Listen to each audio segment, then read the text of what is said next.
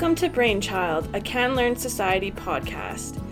This is a podcast that is dedicated to bringing you trustworthy information about topics related to child development, mental health, learning disabilities, ADHD, and autism. Join our host, registered psychologist Krista Florand, as she interviews knowledgeable researchers and clinicians to provide families with the most up-to-date information on child development and disorders. To stay connected, visit canlearnsociety.ca, follow us on Twitter, and subscribe to our podcast in iTunes or your favorite podcast player. If you have a specific topic that you would like to hear about on our podcast, please send your suggestions to brainchild@canlearnsociety.ca. Can Learn Society is a not-for-profit organization located in Calgary, Alberta, Canada. We serve children, youth, and adults who have literacy, attention, and learning challenges. For more information about CanLearn, check out our website at canlearnsociety.ca. At CanLearn, we are dedicated to unlocking potential so all can learn.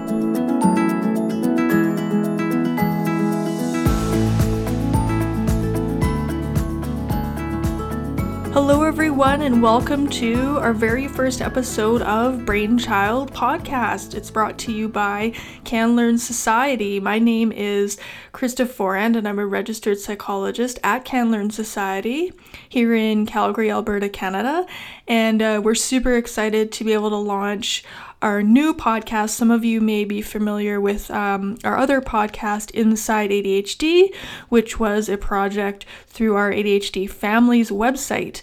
Those podcast episodes are still available, so if you haven't listened to them, or if you want to listen to some of your favorite episodes, you can go to iTunes or your favorite podcast player and search for Inside ADHD and check those episodes out as well. But at Brainchild, we're actually excited because we're going to be able to talk about topics not just related to ADHD, but to some broader areas such as learning and autism and child development and parenting and all sorts of stuff that we hope will be very helpful to our listeners.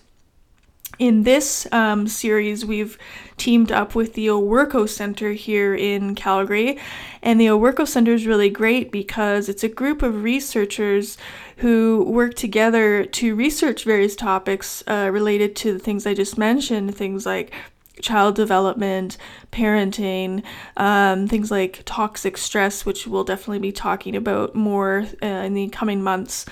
And this month's episode here in November, we're very excited to present the topic of parenting with researcher Dr. Nicole Letourneau. And she's got some really amazing things to share about some of the studies that she's been a part of over the years. She also has 2 books that are available. One is called Scientific Parenting, and the other is What Kind of Parent Am I?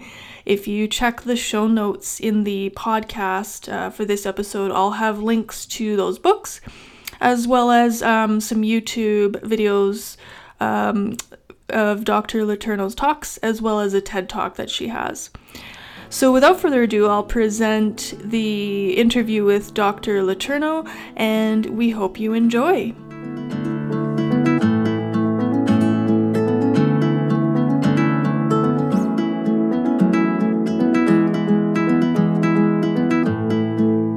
So we are here with Dr. Nicole Letourneau from the Owerco Center here in Calgary. And today we're going to talk a bit about some of the research that you're doing, what Owerco is maybe up to in general, and with some of the research you're doing, maybe talk about things that parents can think about doing or changing, or how they might get help for things related to parenting, which is a big piece of the research that you do. So welcome, Nicole. Thank you. I'm really glad to be here. I'm glad. So maybe before we get started into specifically your research, give an overview of Owerco for people who may not be aware, and then some of the research you've been doing here. Okay. Well, the Owerco Center is affiliated with the Alberta Children's Hospital Research Institute, and our work is all focused on children's mental health and neurodevelopment. So we have researchers from nursing, that's where I'm from, a lot of people from psychology, but we also have people from medicine as well. And I'm cross-appointed into medicine myself, into psychiatry, pediatrics, and community health sciences. Yeah. Awesome. A lot of us are cross-appointed, and I think that really speaks to the interdisciplinary kind of work that we do. A lot of us are focusing on things having to do with population health, like what are the what are the things that affect children's development that we can address in the communities where children live, not necessarily in the hospitals where children are sick. So a lot of the work that we do is health promotion and disease prevention, but there are people here as well that are interested in disease as well. Cool. I love that, and I am just more and more excited about different disciplines working together. We need to start kind of realizing that other people might be working on things that are relevant to our area of practice, and that we can collaborate and work together and solve problems together. So specifically, what's some of the research you've been working on or focusing on? Yeah, well, within the Orco Center, I have my own research program, and it's called the Child Studies Program. CHILD is actually an acronym for Child Health Intervention and Longitudinal Development. Nice. Studies Program. And I've been doing work for about 20 years now, so wherever I go is where the Child Studies Program goes. But I've been doing work for years now on developing and testing interventions to support children in families where there's toxic stressors. So the toxic stressors include depression in moms or dads of the family, addictions in those parents, and or family violence exposure. Okay. So I'm really interested in what affects parents and what parenting affects. Yes. You know what I mean? And also what we can do to support parents in these vulnerable situations to provide the best environments for children. So to do that kind of work, as I suggested, I develop and test programs and services. Right now I have 2 programs that we're testing in the community in randomized controlled trial formats. Nice. One is called ATTACH. It's another acronym. I love acronyms. But I don't like to say the whole long thing, so the acronyms are useful. But it stands for Attachment and Child Health, and it's an intervention that we have been that we've developed and we're testing in agencies that serve the families I mentioned. You know, they're affected by family violence and violence over their lives, or low income. They don't have housing, or they've been exposed to family violence and they've fled. The moms have fled to shelter situations. Okay. And so that ATTACH program is, we've done some really great pilot work, and we're in phase 2 testing. Nice. We're finding that it seems to be working. We're really excited about it because what it does is help parents to be more reflective in their interactions with their children. So they're able to think, we're helping them to think more about what their child's thoughts and feelings are, particularly in infancy and early childhood, like preschool age.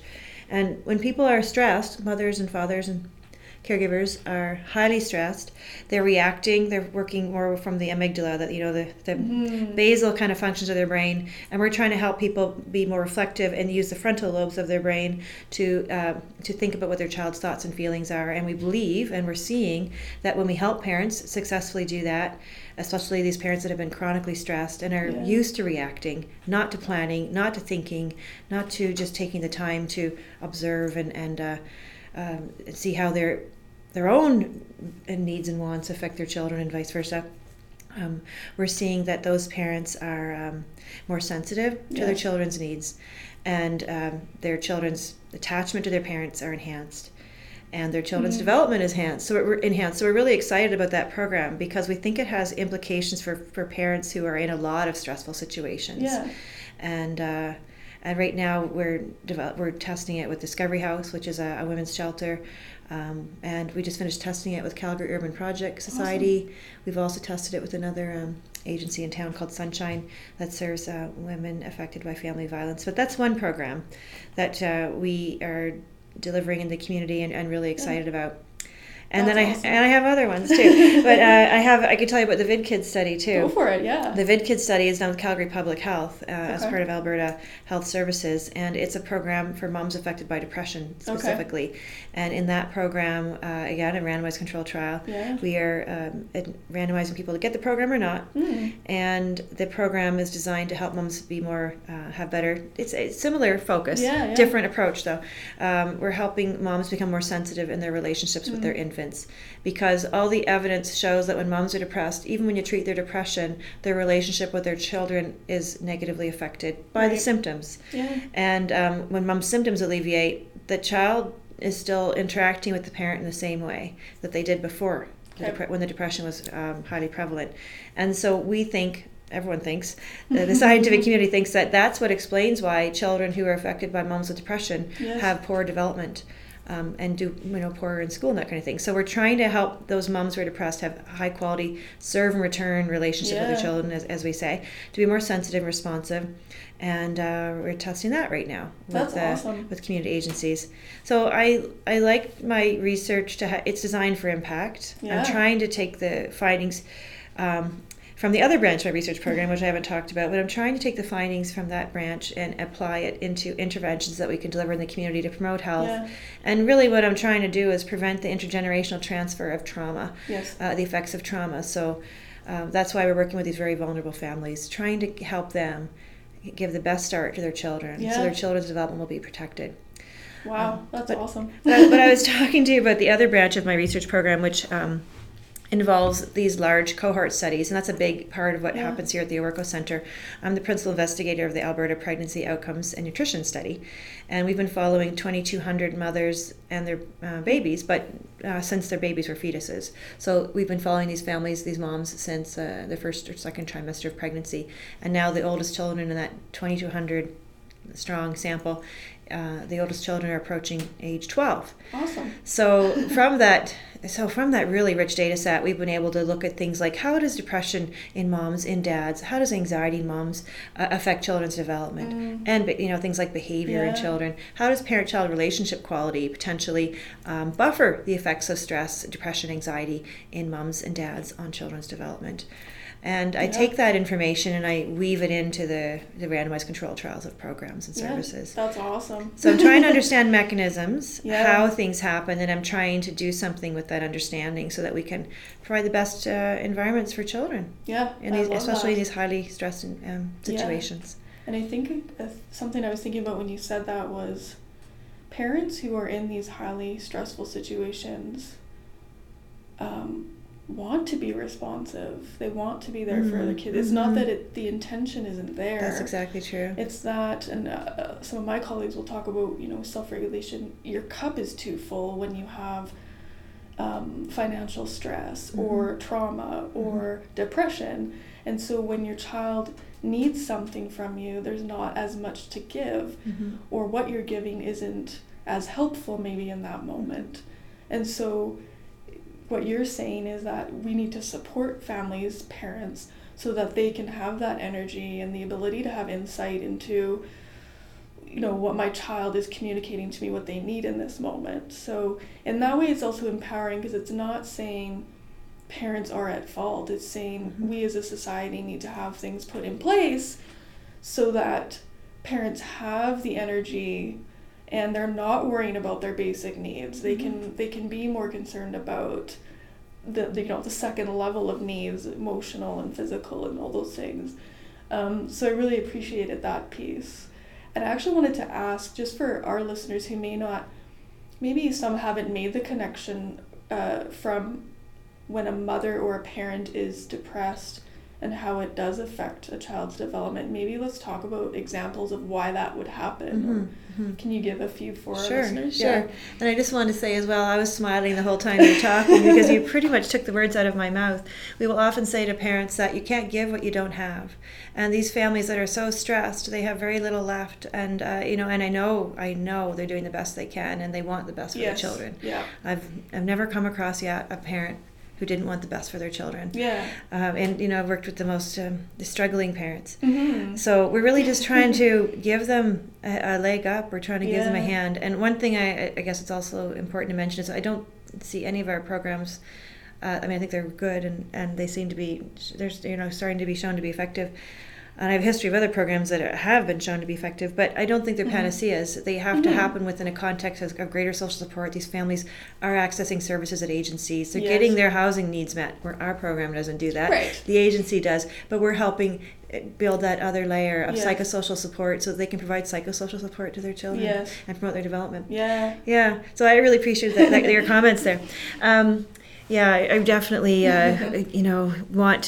wouldn't want anyone to think that we think parents are wanting. You know what I mean? We think their parents are doing the best they can, and we're just trying to help them. Absolutely. And be that societal structure that needs to be around people to do the hard job of being a parent. So to answer your question, though, depression, the symptoms of depression can really undermine mother's abilities and father's abilities to that point. About, research will say 10 to 25% of mothers will be depressed postnatally, and with respect to dads, about 10% of dads will be depressed postnatally. But the symptoms of depression, low energy, low mood, reduced functioning, inability to, kind of get up and get going and take a shower in the morning or do the things that your baby needs in a timely way. Right. Reduced functioning around self-care and other care.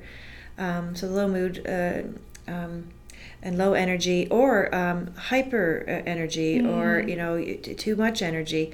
The symptoms of depression are at one end or the other. You're either very low energy or high energy, very low ability to sleep, or sleeping too much.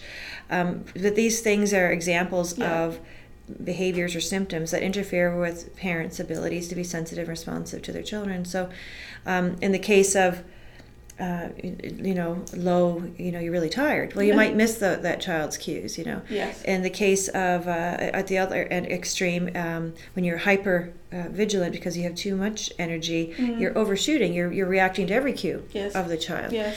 And we need to, it's just the symptoms of depression are just the problem. It's not the parents, it's the symptoms of the disorder that are interfering with the parent's ability to be sensitive and responsive.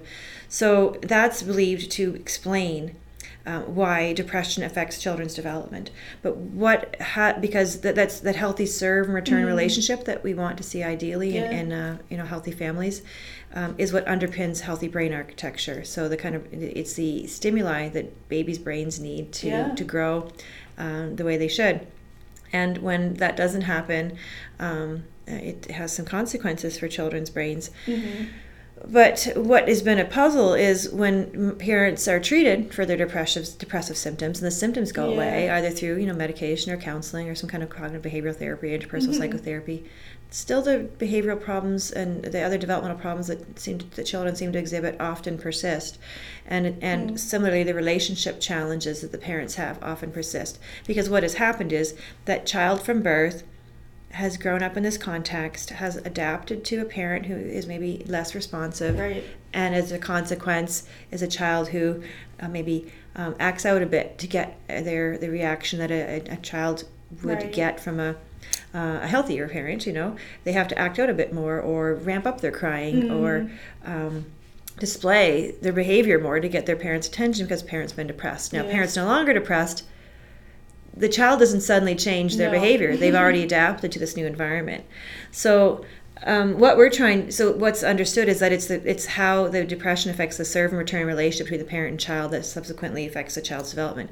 So in our research, we're trying to help parents who are depressed maintain or improve the quality of serve and return relationship that they have with their child to overcome the effects of the symptoms of depression on their child's development. And we're really excited about it. And one of the pilot findings that we've examined so far, because we look at things like stress hormones in the babies, and we had randomized the mothers who are depressed to get the program or not, and we looked at the mothers and babies in the intervention arm where they got the program, and the stress hormone levels of the babies were much less. And that also is consistent with the theory and the science, in that if a mother is able to be attuned to her infant's needs and be sensitive and responsive, have that serve and return relationship, that buffers the impacts of all sorts of stressors on the baby, and so they would, as a consequence, have lower stress hormone levels.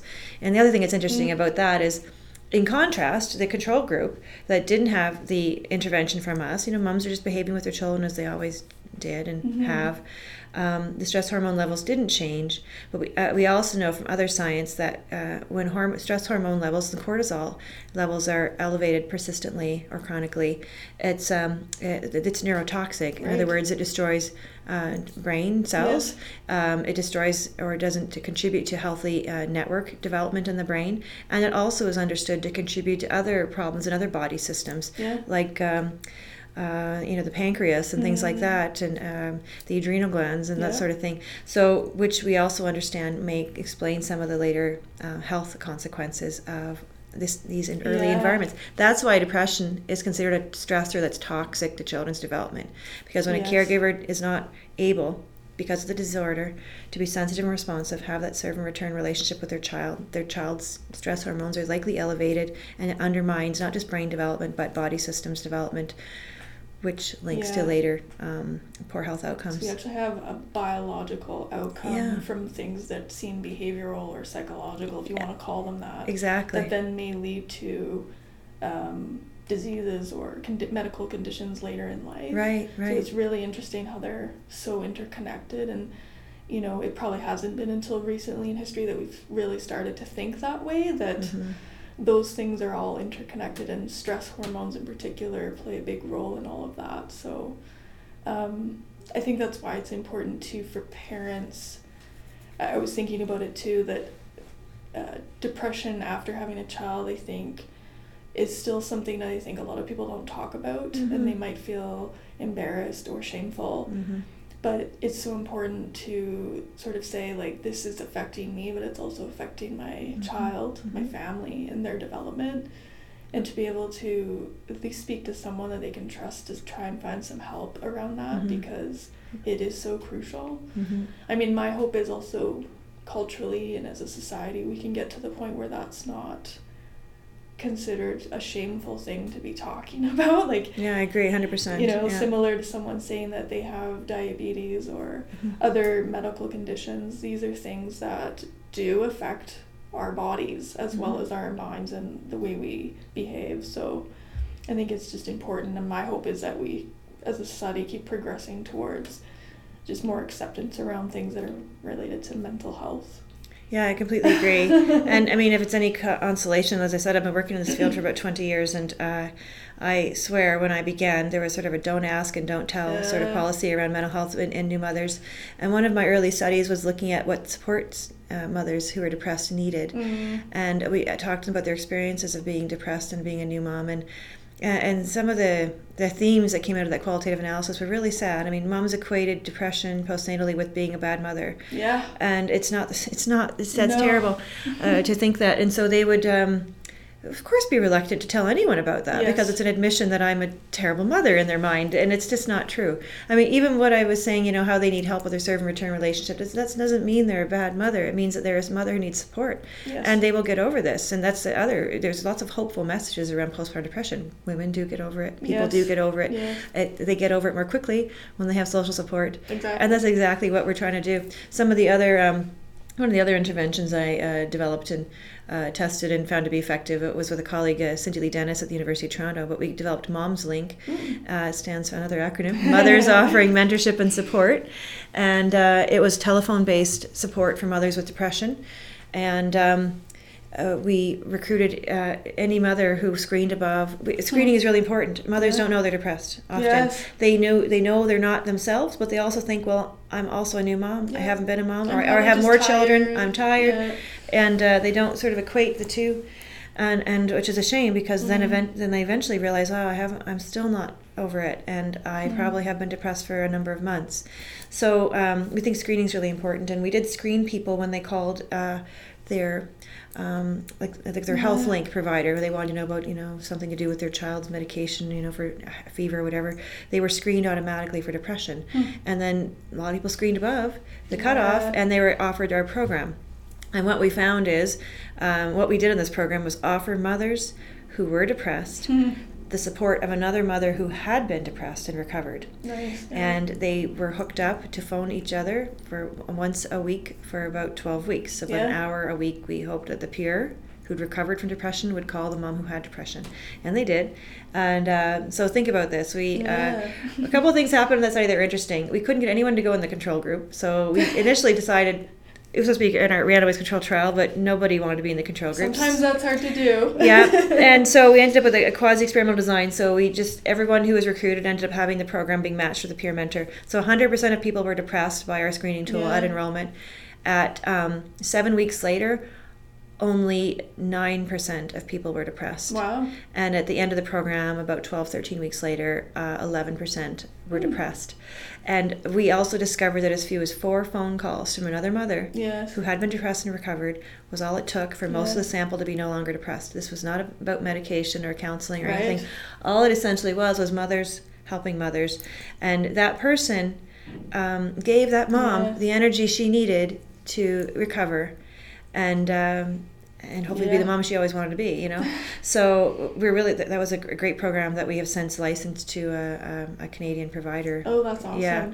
So anyway, I mean, it's amazing to me that it's not offered everywhere, because I don't think you ever see those kind of numbers with medications or counseling or anything, especially not in as few as 4 phone calls. And we had no trouble recruiting mothers who'd been depressed and had recovered. They so wanted to reach out to another mother to help that mom avoid what they had gone through. Which probably helps them too. Oh, it did. They're being helpful and they're able to share their experience, which also further decreases stigma around that. Absolutely. So, and I assume it probably costs a lot less than formal therapy. It took one nurse to supervise, and we needed to make sure that the moms who were providing support felt supported themselves, and they were becoming depressed to themselves, and they weren't. But we just, you need that nurse, someone with that level of education to be able to manage the whole system. But the peers did it for free. And I think that's interesting because it's beautiful. Even as a psychologist, people would probably assume that I'm biased towards therapy, telling people you need therapy for this, that, and whatever they're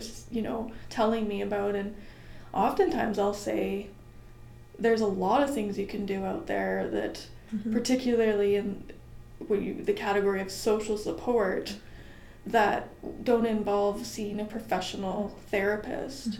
And I don't know what it is, if it's maybe social media or how the world has gone with the internet and we've been more isolated, but it's like we've forgotten that those things are there, or they should be there, or that they are available, whether it's community groups or family or churches or whatever. So it's just kind of interesting that sometimes the answer isn't necessarily having to see a professional. Sometimes it is, but sometimes it's that and other things. But it's sometimes it can just be the relationship with someone who can listen and be empathetic, and maybe they have shared experience as well. So I think that's important to keep in mind, because particularly for maybe some parents who, for whatever the reason, they may not want to reach out to a psychologist or a therapist, because that may be uncomfortable. There are other things you can do that you can try out. So it's good to hear these things. Yeah. Well, and I should add too, I talked about the toxic stressors. Yeah. This is the Harvard Center of the Developing Child. They developed all these lovely metaphors for us to talk about stress.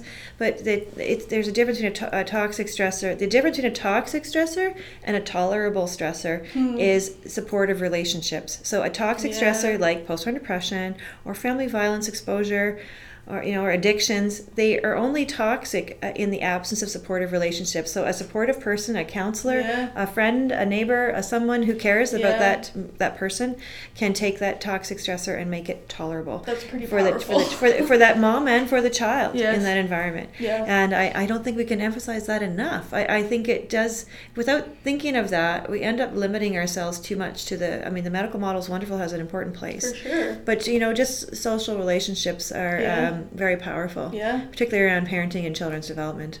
Children grow in an environment of relationships. That's where all their early models come from. Exactly. And if you look at the Adverse Childhood Experiences survey, all of those things, it's like about neglect and abuse and household dysfunction. All of those things are about relationship qualities. Yes. Yes. And we know how powerful. The more adverse childhood experiences that you have, the more likely you are to have a whole host of health and mental health, physical and mental health problems over your lifespan.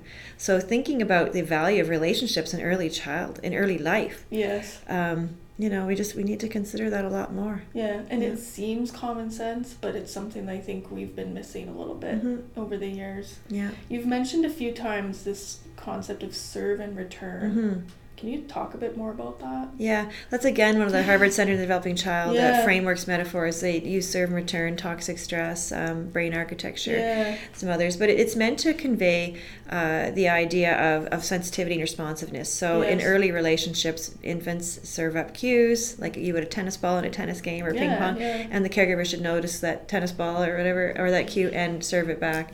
And I have heard, people, I was just at a meeting the other day, and someone talked about how a child could serve up a cue to the parent hits the ball like way out of the court. Like they don't Uh-huh. even know, they might notice but respond in not even in an effective way. Right. So the idea is for the caregiver to notice the cue, notice the serve, hit the serve back, return the serve, and then the child will cue again, and it makes for a lovely kind of a game or an interaction. That's sort of the game. The relationship is the layman's everyday terminology, but we talk about interactions. But we want interactions to kind of to last and be pleasant, and it takes both partners noticing and responding to infant cues. So infants have a role to play as well in the serve and return relationship. So when a caregiver returns, so for example, a baby cries, parent picks up the baby that's returning the cue, to try and soothe the baby, rocks the baby. Baby should soothe. Ideally, that would be the best response for the baby. But colicky babies can't sometimes, and sometimes preterm babies, they are very prone to being overstimulated and that kind of thing. And so the serve and return concept does talk about the contributions of both parties. Yeah, the back and forth. And same with sensitivity and responsiveness. Like babies should be able to be responsive to their caregivers. Ideally, do you want to have a healthy, relationship? Baby smiles, parent smiles back, and so on and so forth. But sometimes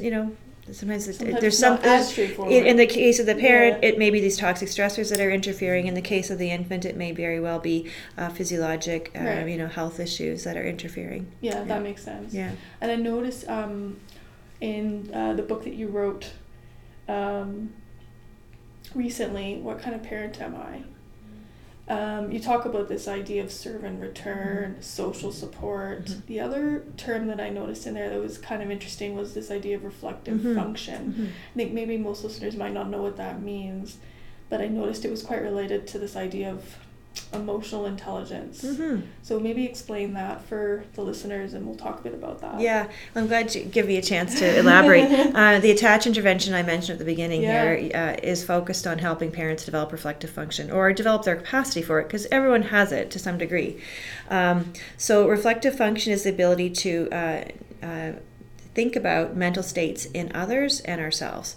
So think about another person's thoughts and feelings, and think about our own thoughts and feelings. And when we're reacting, we don't tend to take the time to do that. And if you are able to think about your child's thoughts and feelings, then you're going to be more sensitive to their needs. Right. So it's believed reflective function is capacity for reflective function. The higher, and you can have very low reflective function or very high, but everyone's got some capacity. But we also, as I suggested, we also know that when you're highly stressed, it's undermined. Yes. Just think of when you get in a little fender bender or something, and your ability to plan and imagine what the person who was in the accident with you is thinking and feeling is probably not top of mind. You're a little bit disoriented, and and that's what happens to people who are constantly stressed. They're not really able to imagine what someone else is thinking and feeling because they're busy reacting, thinking, oh my god, what am I going to do about this car? How am I going to get to work? I'm so overwhelmed by your own emotion and not able to really think about your own emotion or thoughts or those of others. So people that are highly stressed have thus reduced capacity, and so our attach intervention is focused on helping parents develop or build that capacity in the context of their stressful lives. And we're finding that it's really fascinating, and we're so excited about this project. And I mean, I told you about my love of the Harvard Center for Developing Child's metaphors, but they in turn love our project, our attach project. We've been named one of their Frontiers of Innovation projects, I think because of the potential that we're showing with our pilot data. But we are able to show that with practice over 10 weeks, we can help very stressed parents have higher reflective function at levels that are at least equal to what people are seeing with intense psychotherapy. Wow. So what we're doing is meant to be happening in community centers, by social workers, by nurses, by even child life specialists, not psychiatrists. There's a place for psychiatry, for sure, but it's also really expensive. Yes. And we think that lots of people who are highly stressed could benefit from this, building this capacity.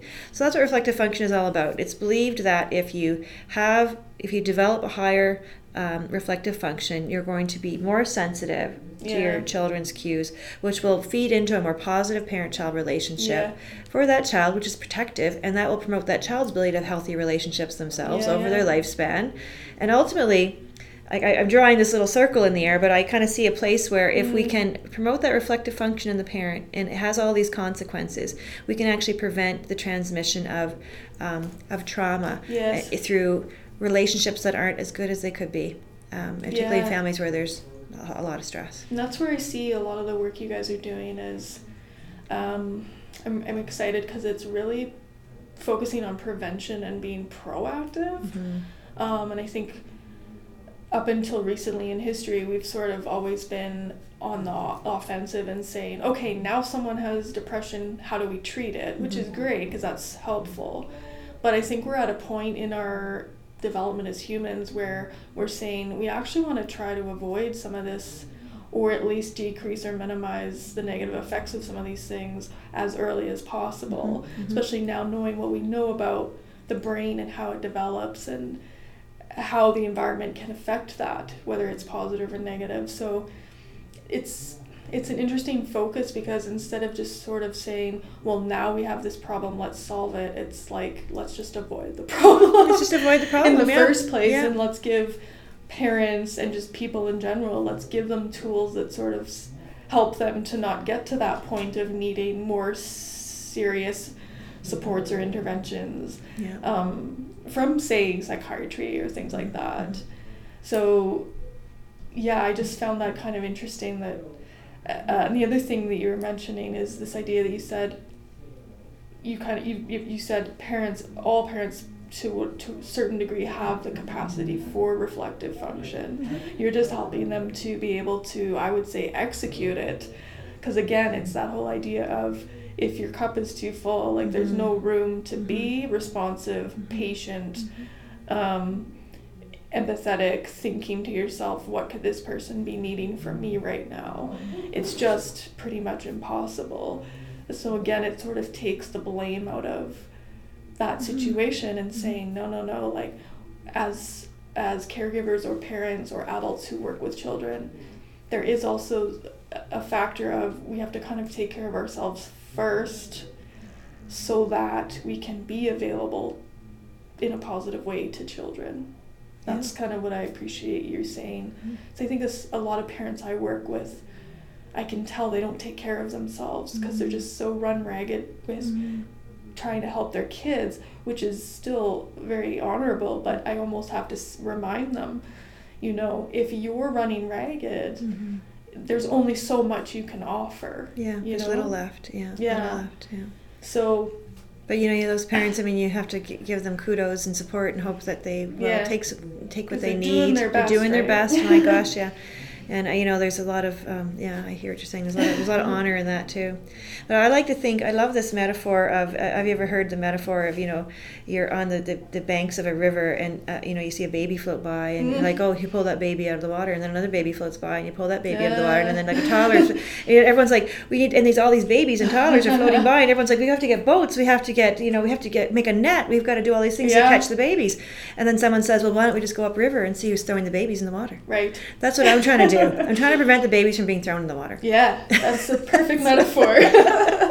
I love it. I think our parents who are listening will very much appreciate that. That someone is trying to answer the original question, the original problem that's creating the other more immediate problems, maybe, I guess. There was something in your book that I read that was I found quite interesting. Maybe we could talk a bit about it. You talked about this idea that parenting becomes a balancing act.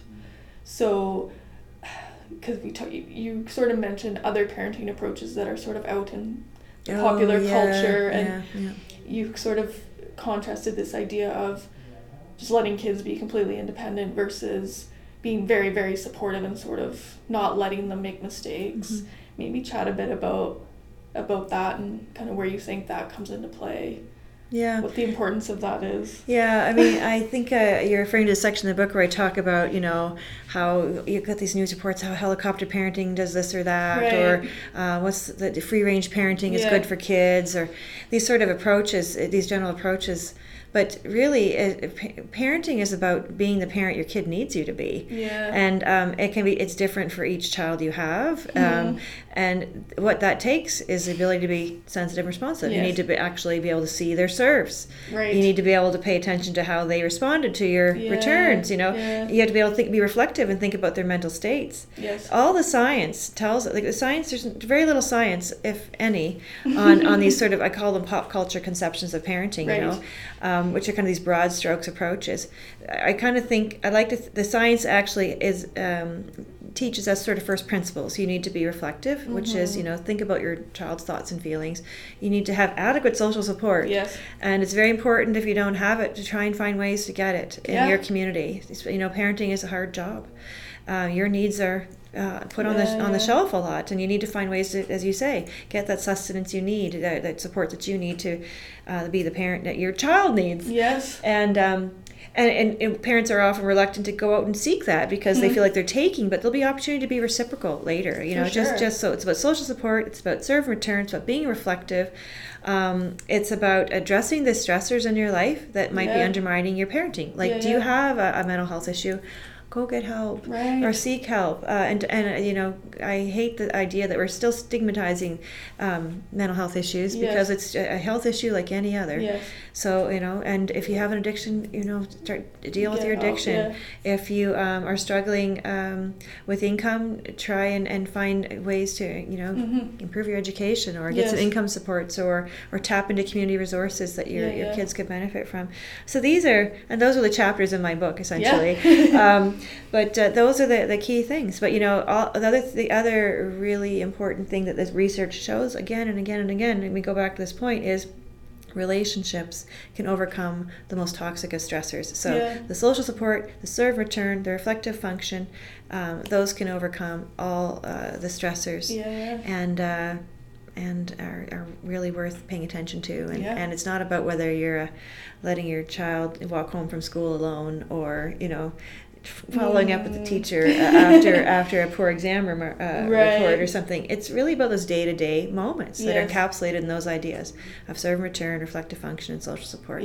They're they're not it's not rocket science, but it's so important. It's so important. It's very well established now that those are foundational to not just child health but population health, because children become the population. It's true, they do. They're part of the population, and they become adults at some point. And so if you want a healthy population, you need to start with healthy families. And I also like to say healthy family, not healthy children, because children grow in families, Exactly. So you can't even just say, we're going to focus on children's health and development and that's it. No, you have to work with the parents and their needs to help them for sure be what their children need to be to promote healthy child development. So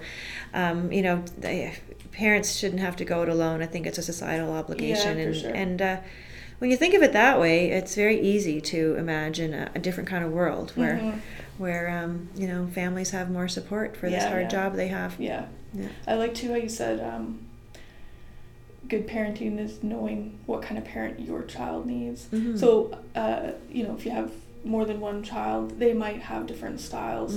But also I think in the same child, it's like at some points in the day or the week, the type of parent that the child needs may have to be shifted. The flexibility factor is there, that more firmness may be required in a particular situation and more flexibility and tenderness in another. So it's just that ability to, like you said, really take in what's going on in the situation and what your child is communicating to you by their behavior, their words, their body language, and to say what's needed right now.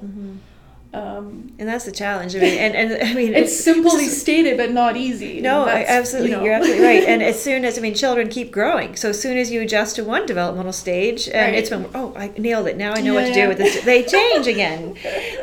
So parents also need to forgive themselves, and we need to forgive parents. I mean, parents shouldn't. Oh my gosh, we all have to recognize how hard it is, and just help parents be the best they can be. And that parents are allowed to make mistakes, to not know all the answers. I think as long as there's that, and you kind of related in the book to that idea of being mindfulness, to be able to ask yourself those kind of self-monitoring questions. What does my child need right now? Am I stressed? Do I need to take a break before I respond to this? Do I need to get mom or dad to help? Do I need, all these questions that you can kind of ask if you're able to in the moment, to be able to provide those things. So to be mindful, I think, is an important factor, and that's that idea you said about reflective function. Yeah, for sure. Yeah. The one quote I wrote down here from your book that I thought was really interesting, and maybe we'll kind of end by talking about this, is you said the big life experiences are hard to ignore or miss. So maybe big, I think you might be referring to more of the traumatic things, but it could be positive too. Yes, yeah. So they're hard to miss the big ones, but the power of little experiences can change everything. And I when I talk to my clients and my families that I work with, I try to remind them, and myself too, that sometimes we actually have to focus on how is it that we're dealing with the small things in life, because actually those are super important. And if it's hard to even handle the small things, how am I supposed to handle the big things like traumas or financial stress or whatever? So even things like, I'll give kind of a silly example, but being irritated if I get a telemarketer call during my dinner, if that makes me go from 0 to 100, how on earth am I going to handle financial stress or an illness in the family or something that's considered big, And I just thought, give me your sort of perspective on that, because I thought that was a really powerful thing to remind parents, but everybody really, when it comes to day-to-day. Yeah. Well, what I was meaning by that was the little things, or those day-to-day, those moment-to-moment interactions, like the serve and return relationships, and and being reflective in the moment, and they're just little momentary things.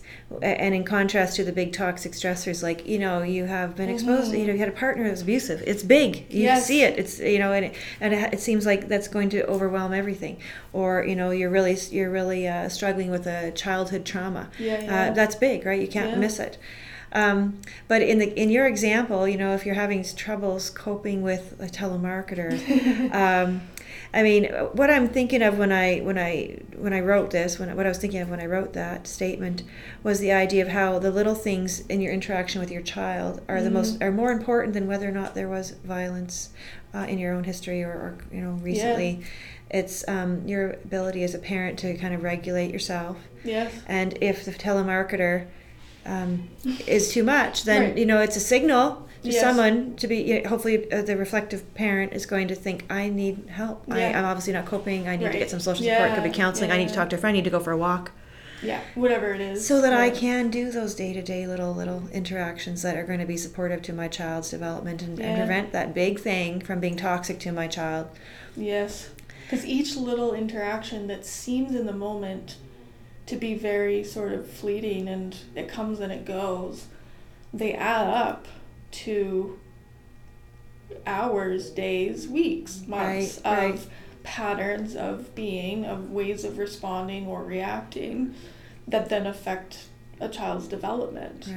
And even for people who don't have children, who might be sort of listening to this and thinking about that themselves too, is every moment where I react rather than respond and don't think through what I'm doing because I'm stressed is another piece of the pattern of negative things that are going to keep stressing me out. So I just really liked that idea of let's start small and let's actually say, and it's not to make people feel nervous or again, like I have to be perfect at every little thing, when I put my kids' socks on and that kind of stuff. Oh no. But it's about being present and saying these moments actually really, really do matter.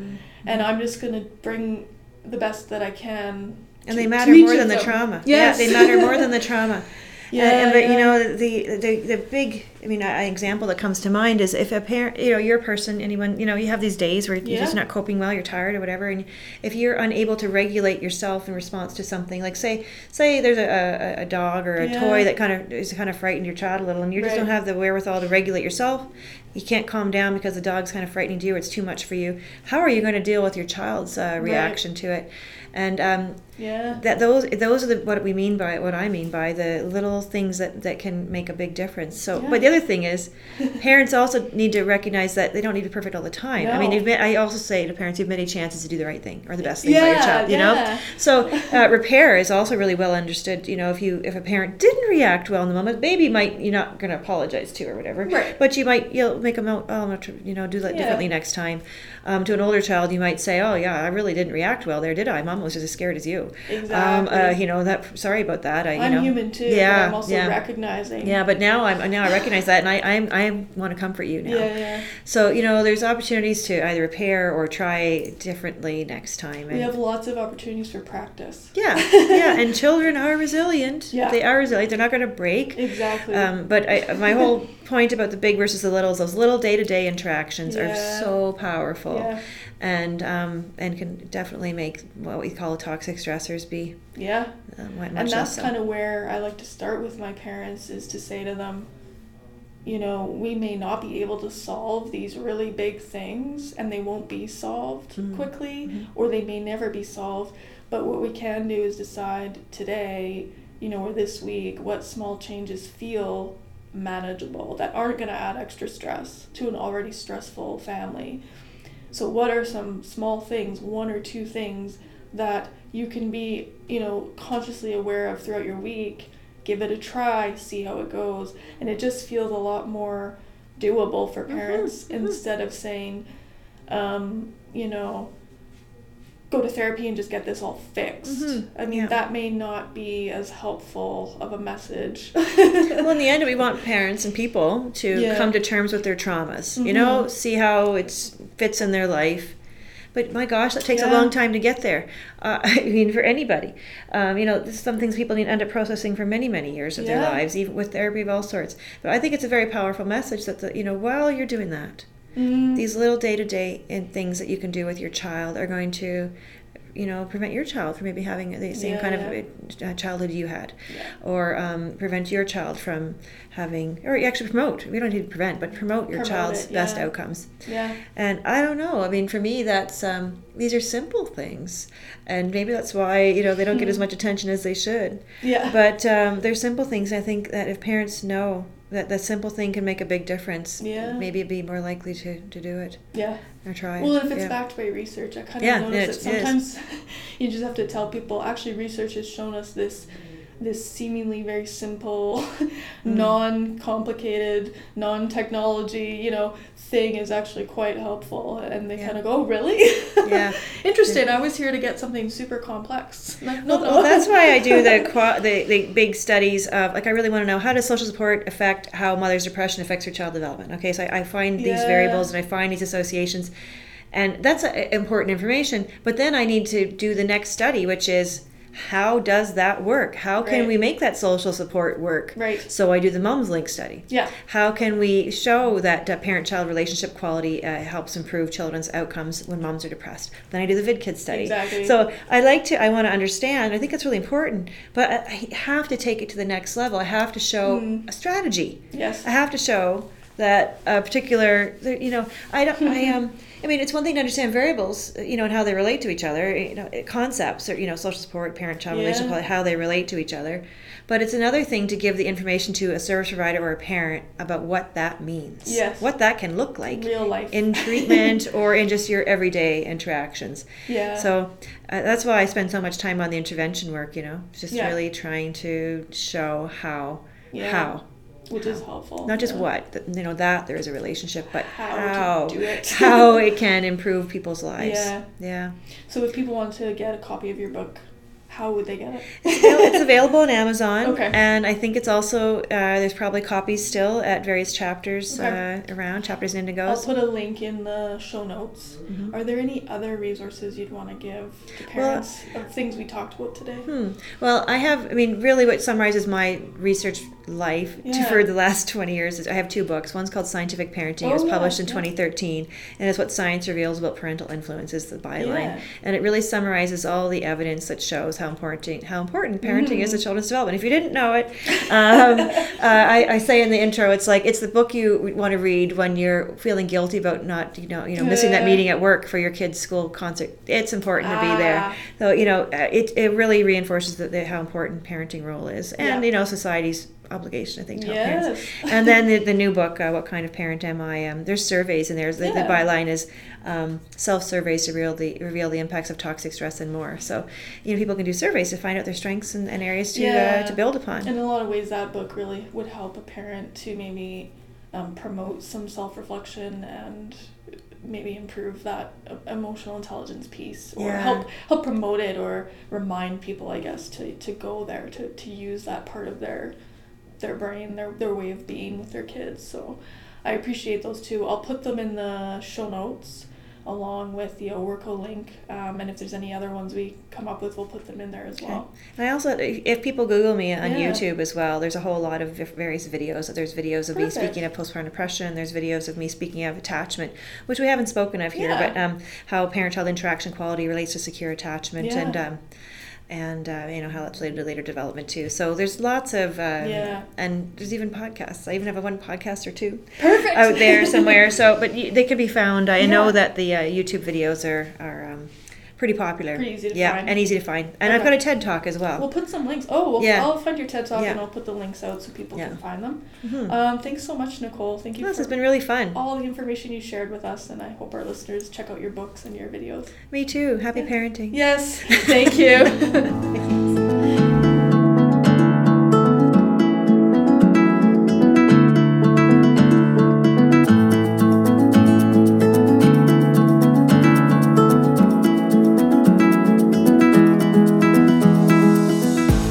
For listening to Brainchild. This podcast episode was brought to you by support from the Owerco Center. The Owerco Center at the Alberta Children's Hospital Research Institute is dedicated to studying neurodevelopmental disorders and child mental health.